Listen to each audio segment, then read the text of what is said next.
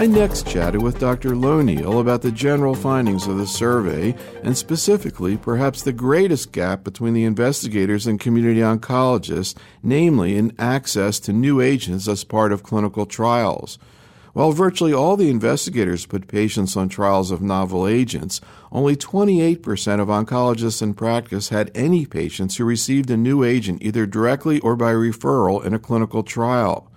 With a host of new agents with promising rates of activities being reported with increasing frequency, I asked Dr. Loneal if this was just a question of patients in the community setting not being able to help move the field forward, or also maybe foregoing an opportunity to receive a potentially useful treatment. Absolutely. And I think the best example I can tell of this is a patient I'm currently looking after who has 414 positive myeloma and has had this for over 10 years now and has been on APEX, was on the MM009 trial, was on the HSP90 trial, was on an FGFR3 trial, and is now about to go on pomalidomide. And my best guess is the only reason he's been around this long is because of access to these drugs. And, it's actually a little bit disconcerting. I think you make a good point, and perhaps it's not access to agents like dasatinib that really make the difference, but access to agents like pomalidomide, carfilzomib, elotuzumab, some of these other antibodies that I think really do have an option of making a big difference. In solid tumors, we're familiar, for example, TDM1 is an agent in HER2-positive breast cancer. There's the PARP inhibitor these agents are not available unless on study, and you can see just from the data that they're offering stuff for patients, and I think you can make a pretty good argument for pomalidomide and carfilzomib in that regard right now, I think. Absolutely. No, absolutely, I agree.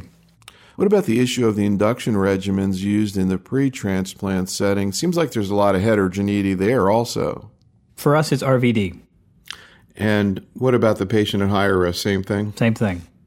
And, when we cross-tabbed the answers to is what you're doing different, for example, 64% of the investigators are generally using a different induction regimen for transplant-eligible patients than they did a couple years ago.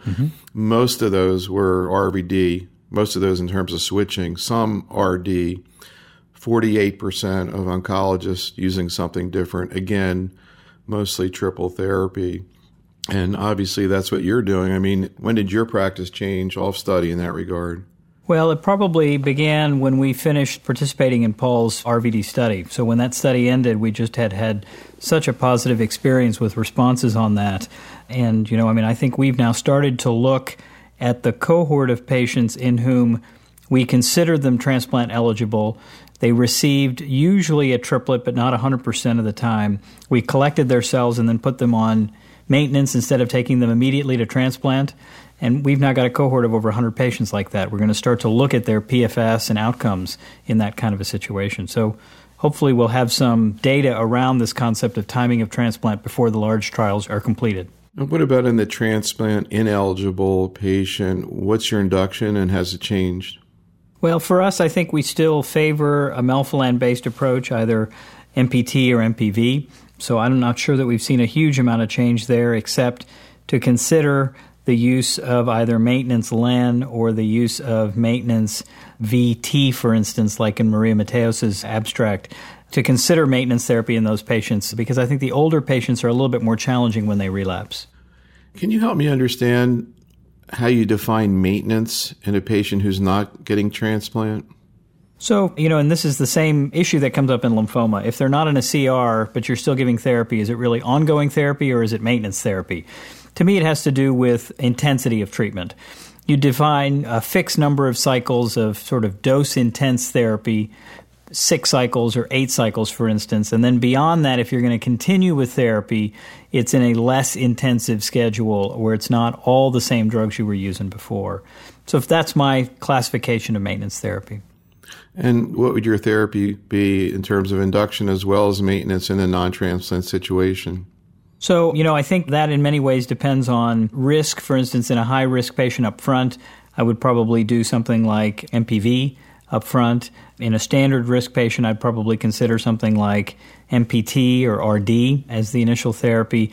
And if I'm going to use one of those regimens, for instance, if I use MPT, then I would probably use R as maintenance following that. If I were going to use MPV in a high-risk patient, I might consider a sort of a VT-type maintenance like Maria Mateos described in her abstract. So it really depends on what we're seeing in a given situation. It seems like the overall strategy of systemic management of myeloma is being reconsidered now in this era of enhanced response to novel agents. It's a different mentality in some senses for myeloma, but I think it maybe reflects the question of whether, with more aggressive novel therapies in myeloma, we can impact survival and maybe cure, or at least functional cure. Yeah, I think you never have a shot at a plasma cell like the first shot. I think that it's clear from all of these high-tech gene sequencing and gene expression profile that even a low-risk patient at first relapse has acquired so many new mutations in their plasma cells that you're never going to get the same response rate with sequential therapy that you will with combination. And I think the combinations obviously have to be rational, they have to be well tolerated, but that's what's different from the heme stuff as opposed to solid tumors, is there really is synergy when you put an IMiD and a proteasome inhibitor together. There isn't necessarily when you put carboplatin and Taxol or something along those lines. You get additive benefit, but not the same magnitude of synergy, I don't think.